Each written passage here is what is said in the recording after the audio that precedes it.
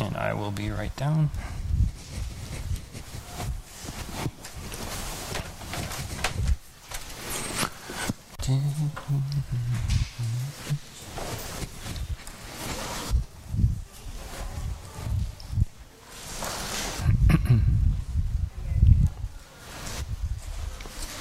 Thank you. Oh, thank you very much.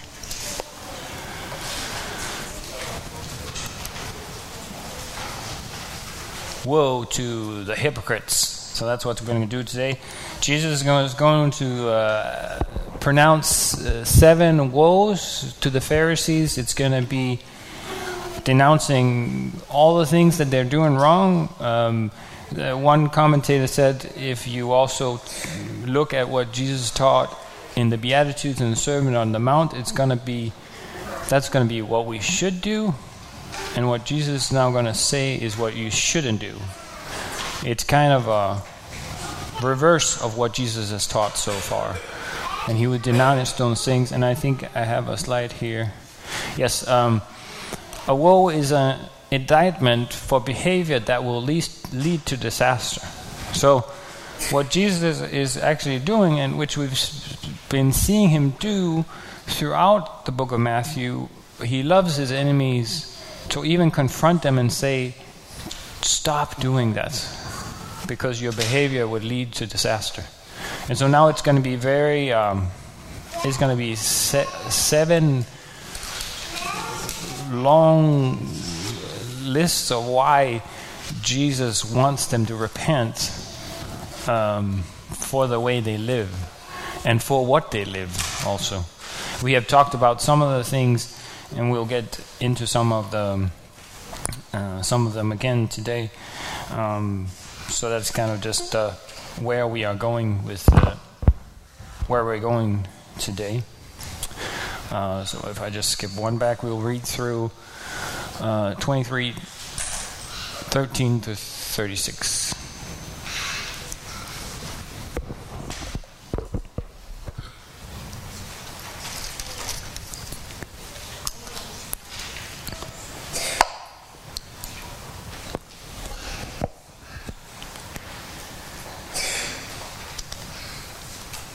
Woe to you, scribes and Pharisees, for you shut the kingdom of heaven in people's faces. For neither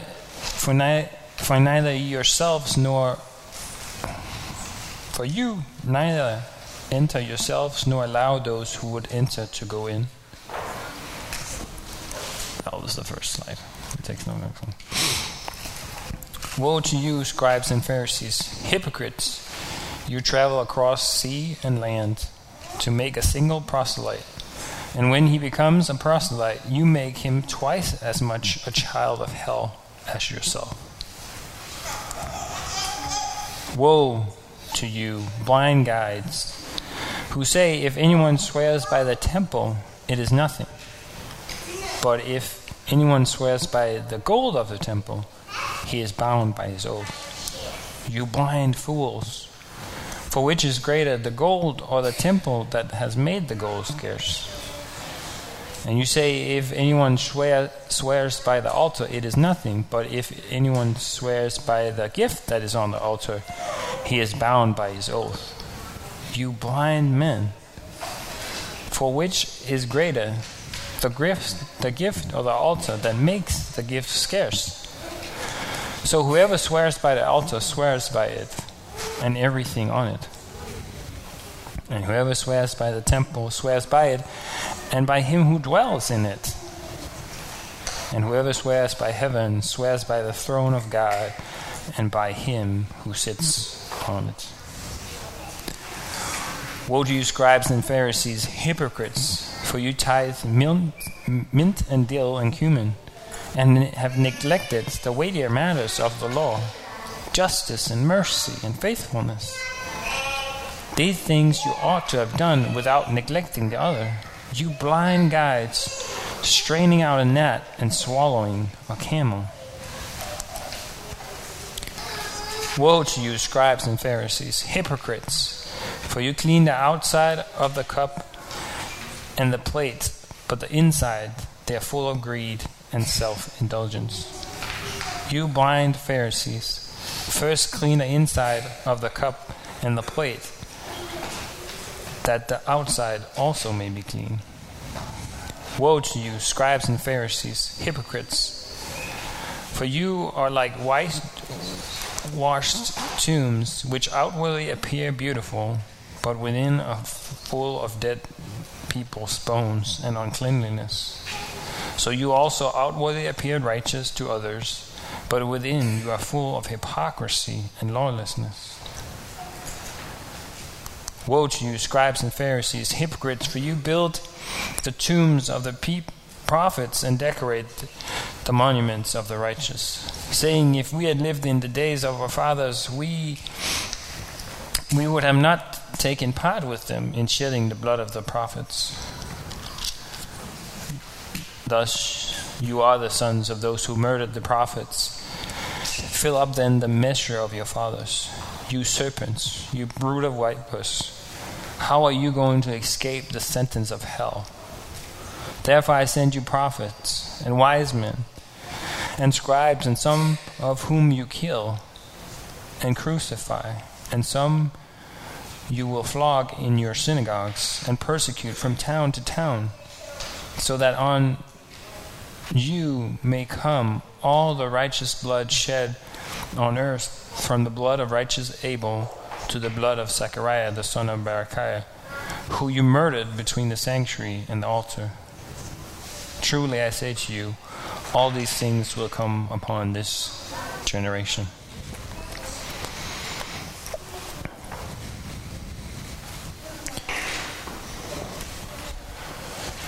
Could you go up and just turn me down a little bit? I'm hearing it's a little too loud.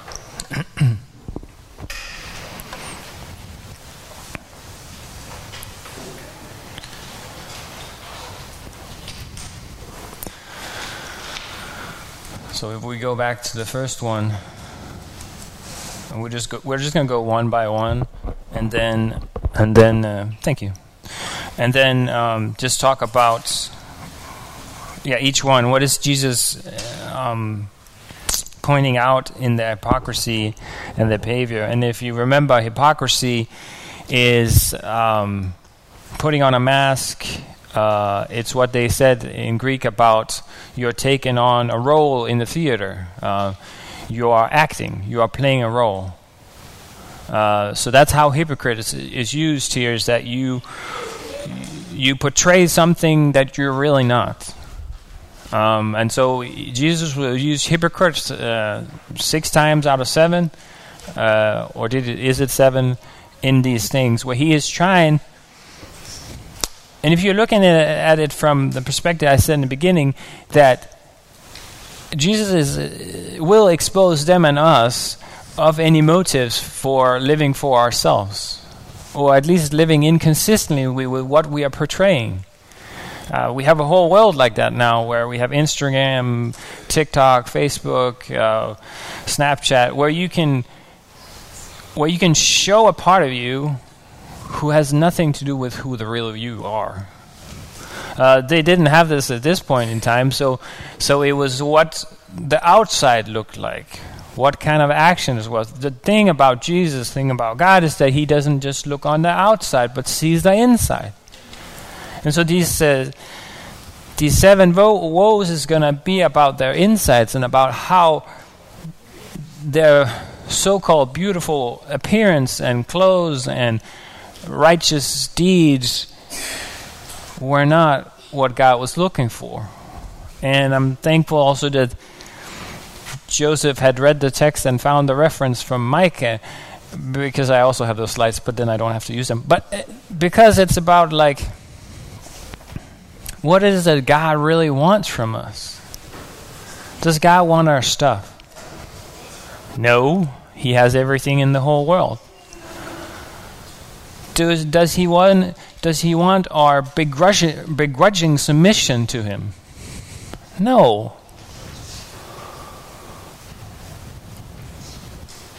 What he has asked of us is to love the Lord God with all our heart, mind, soul, and strength, and our neighbor as ourselves. The thing about that is that cannot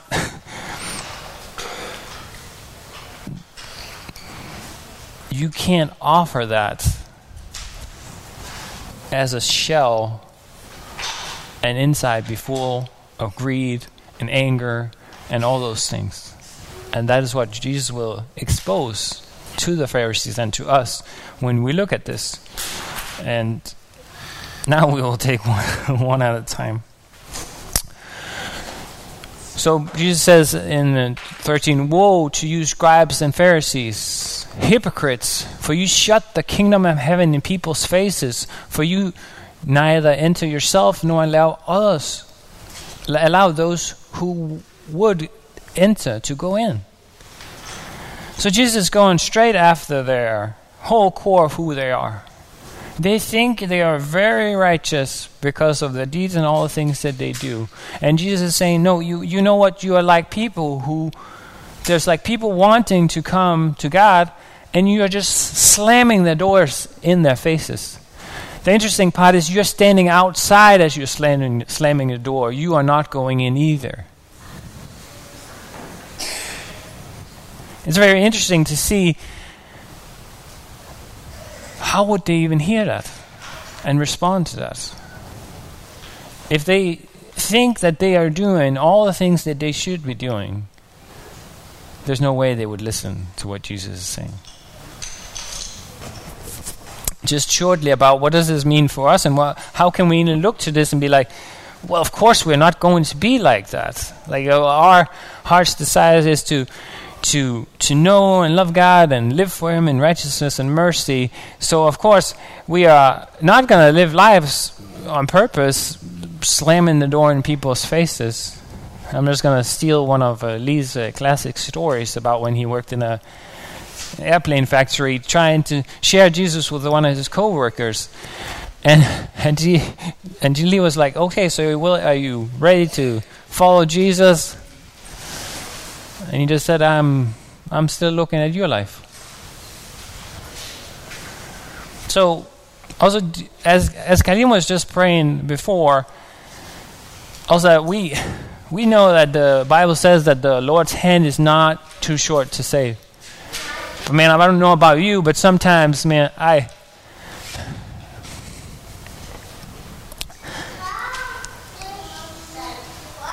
get stuck just focusing on things that aren't working, or just go like, God, I know you can do this, but it doesn't seem like you're doing it. Do I stop believing that He can? And is my lifestyle in a way that I'm turning people away from the kingdom of God, or is it something that draws people nearer to you? So Jesus is asking the Pharisees, like, could you stop living a life where you're supposed to be the people of God who are drawing in the nations to worship me, and you know what? You are hindering them from coming to me. Could you stop doing that?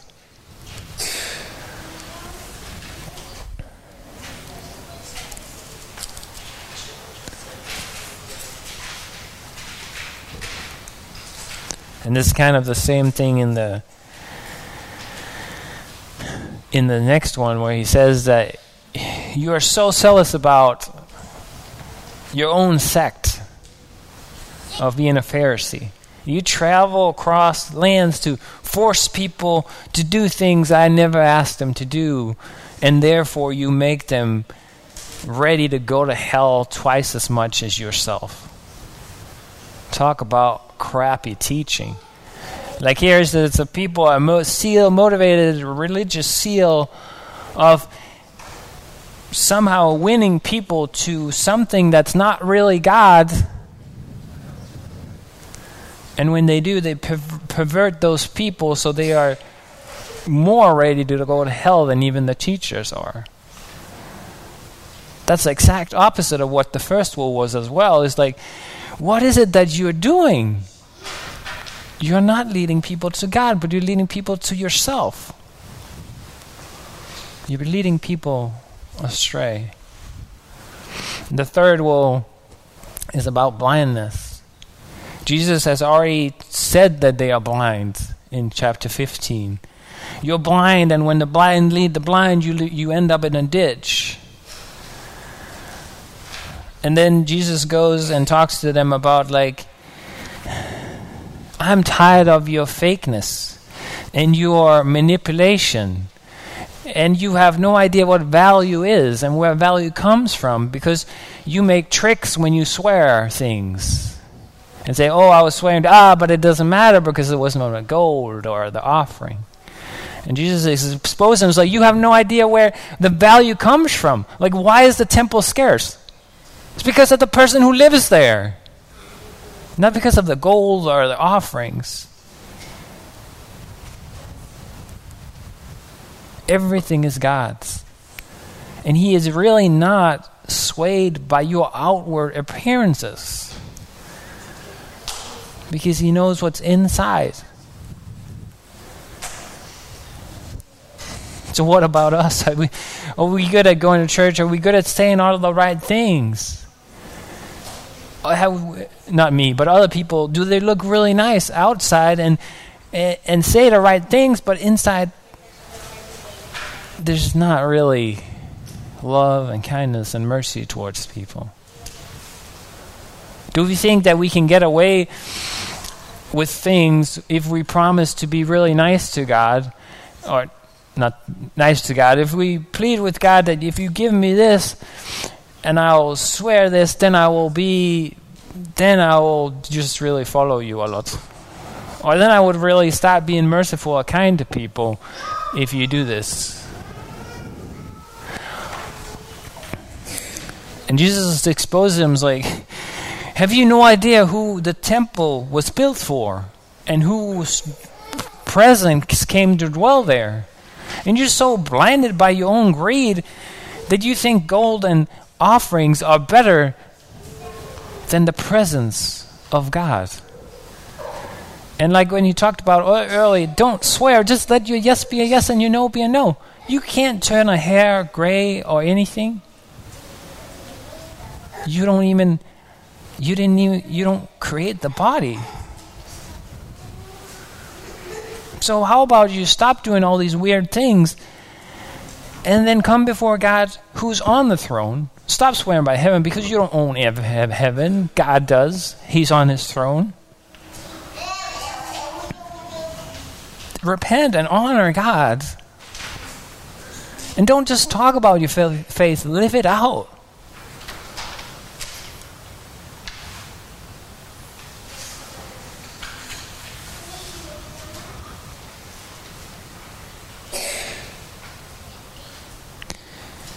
And let your yes be a yes, instead of coming up with all these strange things. Jesus in the Beatitudes says, blessed are the poor in spirit, blessed are the meek. Here we are dealing with a group who believe they have lots of power and who has a spirit that is not meek or poor, because they believe they're right and everybody else is wrong. But Jesus explained to them, no, it's actually you that are wrong. The fourth woe is tithing. And like other things, that Jesus is not here saying you shouldn't tithe. He is upholding the statute by saying you should have done, you have ought to do both.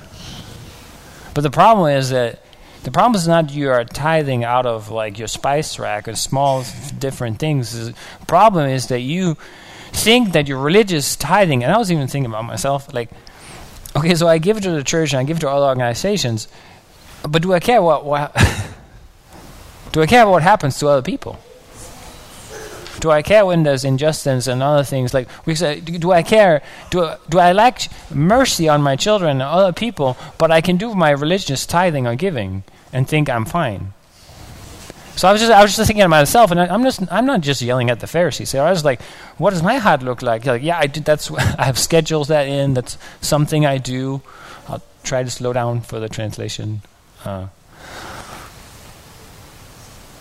am I doing this out of love of who God is and for his justice and his mercy to come from him and come out of me? Or am I just like, no, I have done my religious duty. It's the first of the month. I have now given. I am a great giver.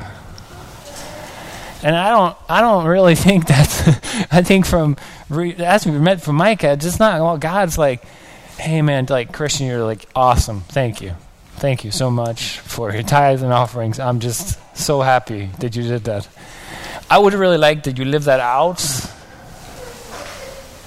for me and through me. And show mercy and kindness and justice for the people. Now Jesus is going after the Pharisees, and he is he's using ridiculous pictures here. We just seen it. It's been challenging for me going through Matthew, and great at the same time. But Jesus, man, he uses so many pictures and metaphors and stuff, and here he uses the same. Like you guys, some people are talking about water and wine where they strain things so they wouldn't eat dead things, because it was really bad to eat dead things and stuff. So you're straining out like these small things before you drink a cup of water or a cup of wine. But you gladly put in a huge camel and swallow that thing. So that's kind of the pictures he's saying. Like, you are tithing your herbs, and that's like the gnat. But you don't care about people, whether the justice is being happening and mercy or faithfulness is being happening. You're not faithful to God. You don't show mercy and you don't show justice. So therefore, you are saying, like, I don't want to eat this small gnat because that will make me unclean. But you eat the biggest unclean animal possible, and that's the camel.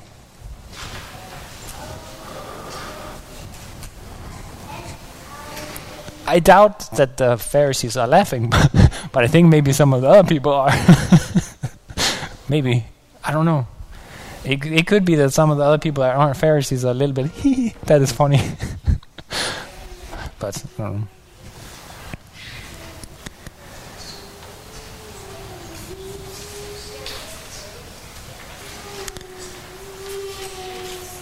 in Matthew 6, Jesus also talks about giving to the needy. You don't play a trumpet like the Pharisees and say, hey, look at me, I'm giving to the needy. Don't do that. And then we talked about Micah. It's about like, it's not about how much you can offer to God. It's how much you can live this out. Live out what God has done in and through you.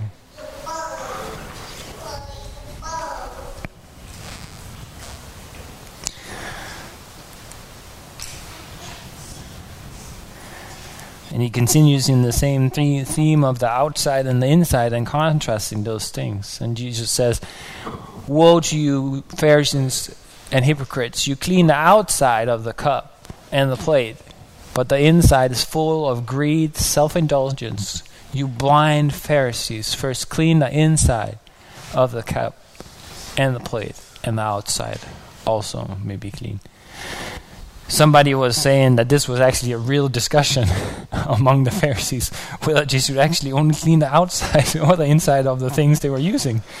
And so for us with modern thinking of like germs and stuff, like, why would you clean the outside if the stuff you are actually getting comes from the inside? But that's another thing.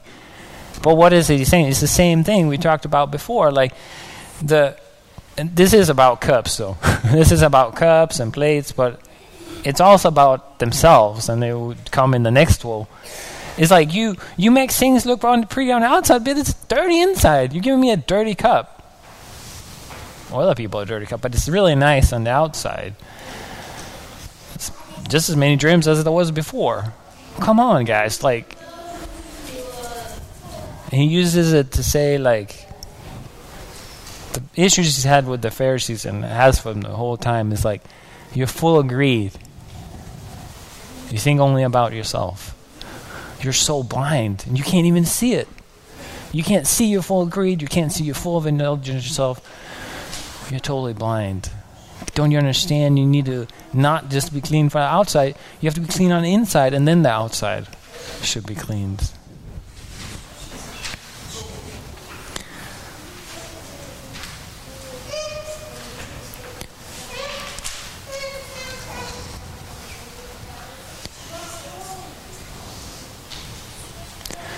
You're like whitewashed tombs, outwardly appearing beautiful, but inside are full of dead man's bones and all uncleanness. So you outwardly appear righteous to us, but within you, you're full of hypocrisy and lawlessness. Jesus is using all sorts of words and like so many things. You're full of hypocrisy, lawlessness, greed, and selfishness. And here he's using the pictures of, which I learned, which I didn't know, if you remember all the way back, it's a long thing, but I just set up. So the guy who says he doesn't want to follow Jesus because his father is dead, there's something illogical about this story because people who died should be buried immediately, almost the same place they died. And so at this point in time, because there's also uncleanliness laws, so people can't touch dead people. So you would actually, once a year, you would show people where the tombs were, and you'd be like, well, Jesus, he was not married, he was buried in a tomb where they had this big stone. Yes, that's if you were rich. Then you would have one of those graves like that. But most people wouldn't. So it would be just graves that would be strangely enough, on the ground. And you couldn't see if there was dead people in there.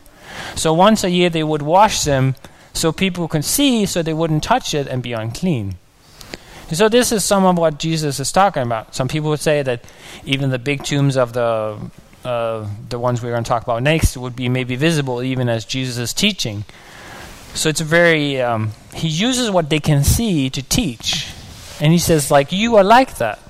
You're like this beautiful tomb who looks great, but inside you're full of dead man's bones, uncleanliness, and hypocrisy, and lawlessness.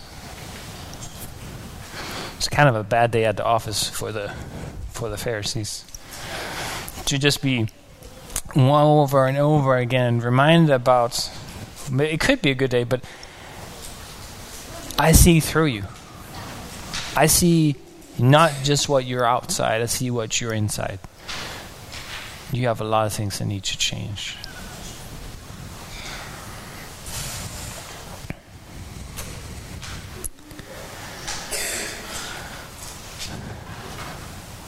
Jesus talks about Matthew 6, about where your treasure is, there your heart will also be. If these people are full of lawlessness and hypocrisy and greedy, their treasures are not in heaven, but right with themselves. You cannot serve money and God at the same time. Do I have a... No, that's the next one. Yeah. Woe to you, scribes and Pharisees, hypocrites, for you build the tombs of the prophets, decorate the monuments of the righteous, saying, if we had lived in the days of our fathers, we would have not taken part with them in shedding the blood of the prophets. Thus you witness against yourself that you are the sons of those who murder the prophets, filling up the measure of your fathers. So in this one, it's Paul talks about having a right view of ourselves. Not a high view and not a low view, but a right view. Pharisees and scribes has a very elevated view of who they are. They're talking about like, oh, if we were alive, and fathers means generations, so it's not they're actually their fathers, it's the people who are in line of their fathers. So they would say like, okay, but when the prophets came to call back the people of God, we would have listened. We would have listened. You know, we would have heard it the first time. We would have just welcomed the prophets and said, like, you're right, we're going to repent and follow God. And so, since a lot of people didn't do that, and the scribes and Pharisees now are saying that they would have done that, Jesus is like, no, you wouldn't have. You have an extremely high view of yourself with hindsight also. But problem is that you're in exactly the same line, and you would have done the same also. I don't know. Sometimes I think about like how would I have reacted in different different periods of time. This is going to be controversial, but I think I could have been a pretty good Nazi. Like the way I just love structure and like what people, maybe not what people tell me what to do, but just like the arrogance of saying, if I go back in history, I would have been on the good side. There's no way we know those things. And so the arrogance of these people saying that, no, we would have listened to the prophets. Yeah, but you wouldn't, because you killed John and you're going to kill me. No, you wouldn't have. Because you're just trusting in yourself and you're killing everybody who is trying to lead you to God. And so, just for the record, I'm not for Nazism and Nazis or anything like that. I love Jesus. I live for him, not the other things. It's just, I think sometimes it's easy to say, like, oh man, like, I was going to do this and this. And just, I don't know if I don't think that it's very fruitful either. But to have like a right view of who we are, not like an elevated one. Oh, this is a lot longer, isn't it? Oh yeah, that's a lot longer, where he calls them vipers, and he's already done this before. He's used this language of them being serpents, and here is the big question: how are you going to escape the sentence of hell? Like Jesus has just mentioned all these things. You're selfish, greedy, you lead people astray, you shut people out of the kingdom of God. And he's just like, and you're a brood of snakes and vipers. Like, how are you going to get out of hell? And Jesus is going to say, like, God's been saying, I have sent you prophets and wise men, scribes, and you killed them. You crucified them. You're just saying right there, like, we would have embraced any prophet. No, you killed them. And you're going to continue to do the same. We saw this in Acts, persecuting people from town to town. And then I think it's such a great thing of Jesus saying, how will you escape hell? Because he's going to ask them, like, how is it? What is your righteousness? What is it you're trusting in? In some sense, inviting them to understand. And then he's going to say something about, on this generation, all the righteous blood from Abel to Zechariah will be on this generation. This is going to happen. And maybe like me, you're in your mind going like, isn't that what they say? When Pilate says, my hands are clean? And the Pharisees yell out, the blood be on our heads and the heads of our children. They will have all that blood shed on them. And that's the exact sentence up there where Jesus is saying, how will you escape hell?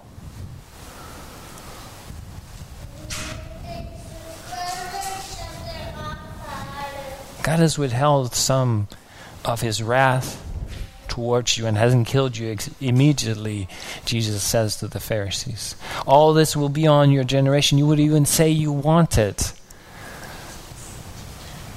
But it's going to be my blood that's going to be shed.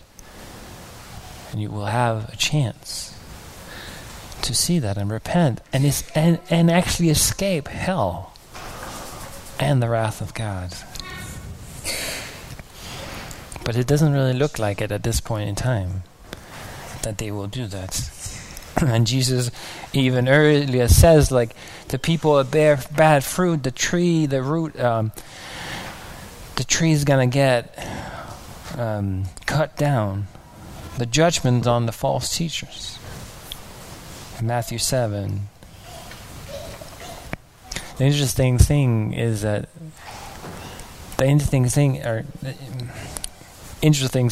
if they are still left listening to Jesus, none of them responds or repents or comes to him.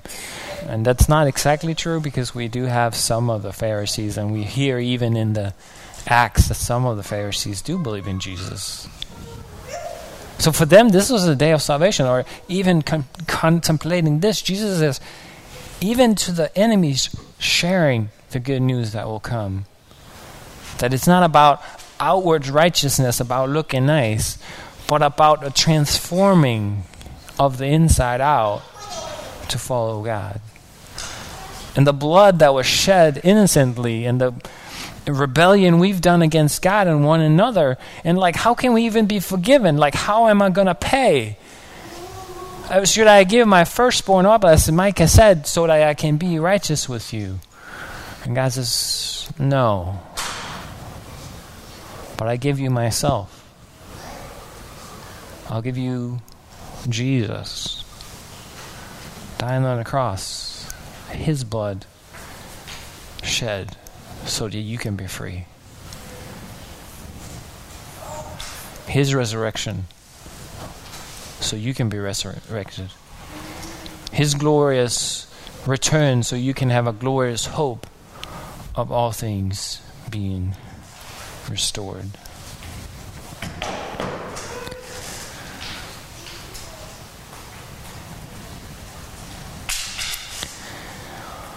All right, so so what about us? Like I've just done the examples for myself. What about you? You're sitting there maybe with some different things and inside, and you're like, well, I do actually have greed. I do have pride. I do, like. So should I just act and clean myself on the outside, or how do I even get the blood of Jesus to cleanse me from the inside? Well, that's a good question, isn't it? Understanding that no matter how much we clean, it's like one of our children or small children trying to clean a mess, and it's just going to get worse. No, it's only through the life, death, and the resurrection of Jesus and the acceptance of that love God shows us in that we can have any chance of being clean on the inside, and then the outside will also be clean. Problem with that is that we have very tiny, very, very tiny who comes to like, remember, we are so bad at remembering that we can be with God in the morning praising him, and then we go out the door and somebody is an idiot and everything blows up and we're like, everything's horrible. And we can just lose like the amazement, the craziness, that the God of the universe makes possible for us, that we can have all these things forgiven. But we forget, and then we mess up, and we forget to go to him, and then instead we're over here working, and we're trying to clean ourselves again. And Jesus is standing, I did it. Like, you're trying to do religious deeds or do good things so people would love you, or other people would, and Jesus is like, no, I did that.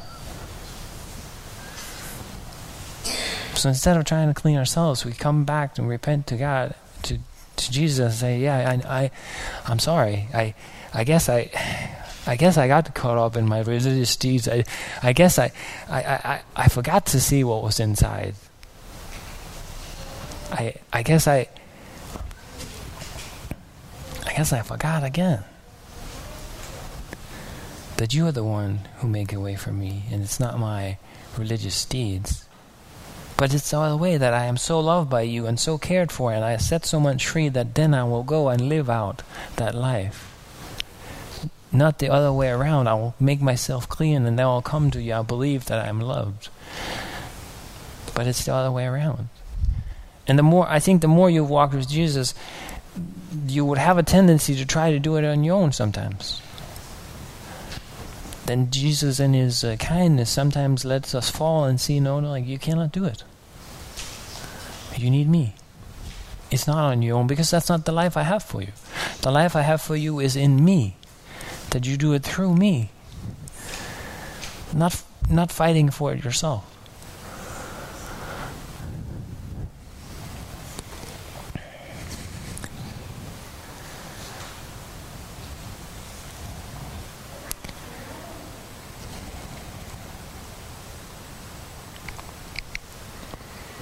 You'd be like, I've never had any of those problems. Okay, that's fine. But let's just take a diagnostic of what's inside and what's compared to what's outside. What is it that we live for? And can that be seen? What do you value most? It's your job, your kids, your education, money, fame, status, your spouse. What are your daily prayers about? Where do our money and time go? Number one, where does value come from?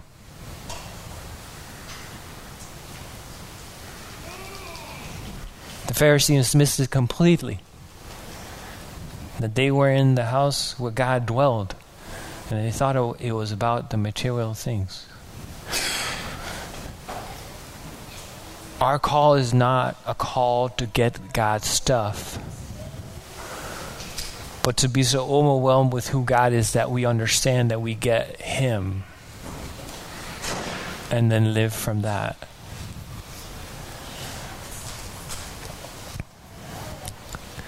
And you might be like me, like, but we're going to be strange. Yes, that was my number one reason because I didn't want to become a Christian. I don't want to be as weird as those people. But you can't not be weird. The believers have always been strange. The world is different. We will always stick out. And that's a good thing. We're supposed to be lights.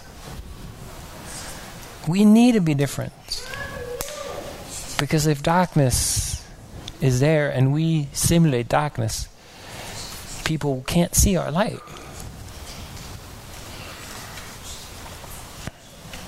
They can't taste the flavor of something different. The salt and the light that we're supposed to be, that can only be found in Jesus.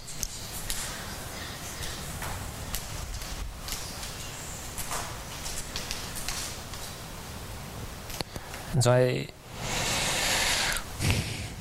I know this was like Jesus just hammering the evil, pretentious, false teachers and stuff. But I think also we have to make sure that we don't insert ourselves in the Bible as the good guys and be like, yeah, you know what, I would probably be like Jesus. I would probably live a perfect life and die for other people's sin, because that's not what we would do. I'm pretty sure if I had the family background, I would be a Pharisee. I'll be trying to murder Paul and other people. But I don't know. But just let's be real with where we are, and not sit us in as I would have followed Jesus immediately. It's like, well, maybe it wouldn't have. So I was just asking us to look at the beauty of who Jesus is and what He's done.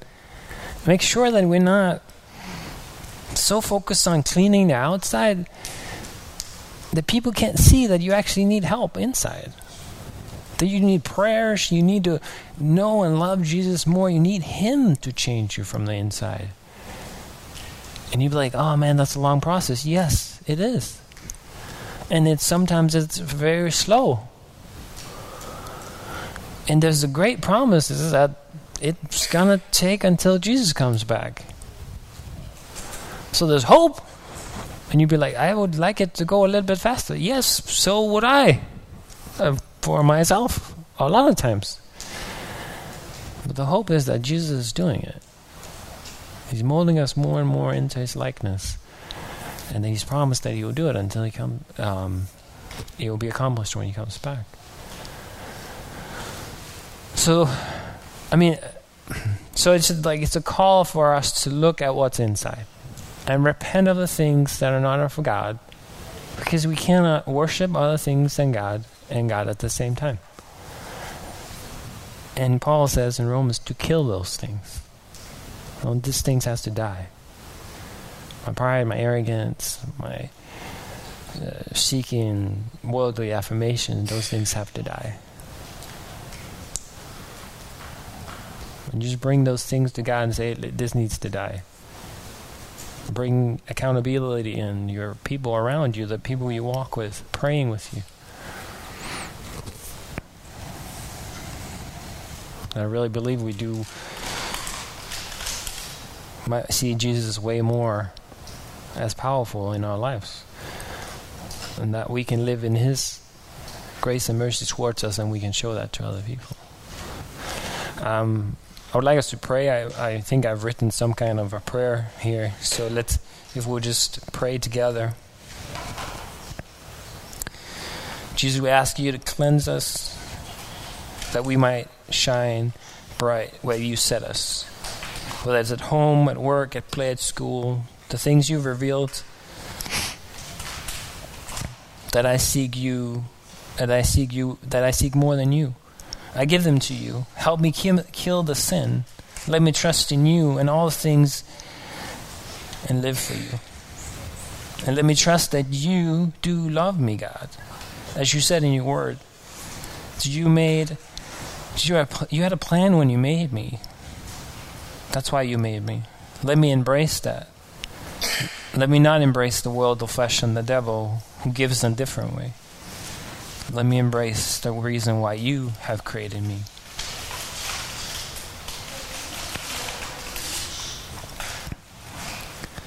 God, we ask that you would help us to see this great news about Jesus. I pray that you would help us have great joy in Jesus, and that our minds and hearts will daily dwell and praise God for him.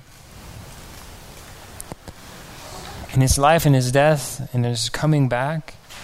And Lord, we ask that you would do that by the power of the Holy Spirit. That we would live out our lives in that power. And we ask that you will help us to live out in Christ so people will see who you are. We ask that you would help us live all these things out. Our faith would not just be a bunch of words, but it will be lived out for who we are. From the smallest here to the biggest, to the oldest, to the youngest. Lord, we thank you for this time, your kindness and graciousness towards us. I ask you to help us to remember better every day all the things that you've done and what you do every day. Help us to share testimonies, because you are a living God, and we'll be reminded about those things. Lord, you know exactly how all of us came in. Some of us came in just so happy and glad and grateful. Some of us came in like just gnashing our teeth and being super annoyed and frustrated with things. Some of us came in the middle, and But Lord, I do pray that as we have shared your word, we again will be overwhelmed with who you are. Overwhelm us with your kindness and your mercy and your love and your grace and your awesomeness and your holiness. And that will mark who we are, and that would go out of our hands and feet. And Lord, we can't do it on our own. We need you to give us that power, and we ask that what you will do. Help us to pray for one another. Help us to lift one another up. Help us to not be walking alone or think that we're walking alone, but know that you are with, and there's others around us. Help us to live this out for the praise of your glory. In Jesus' name, amen.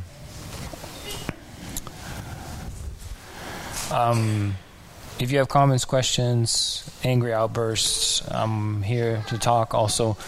Remember, you're deeply touched by something, and you need somebody to pray with you. I'm also here just to ask somebody around you as well. Remember, there's none of these sermons that's for you to come here and feel worse than when you came, unless it's the Holy Spirit. So you need to change. But it is to spur you towards who God is. That you would see a beautiful picture of who Jesus is, and that you would want to live a life that goes that way. It's got to be by the power of the Holy Spirit, or it's not possible. So,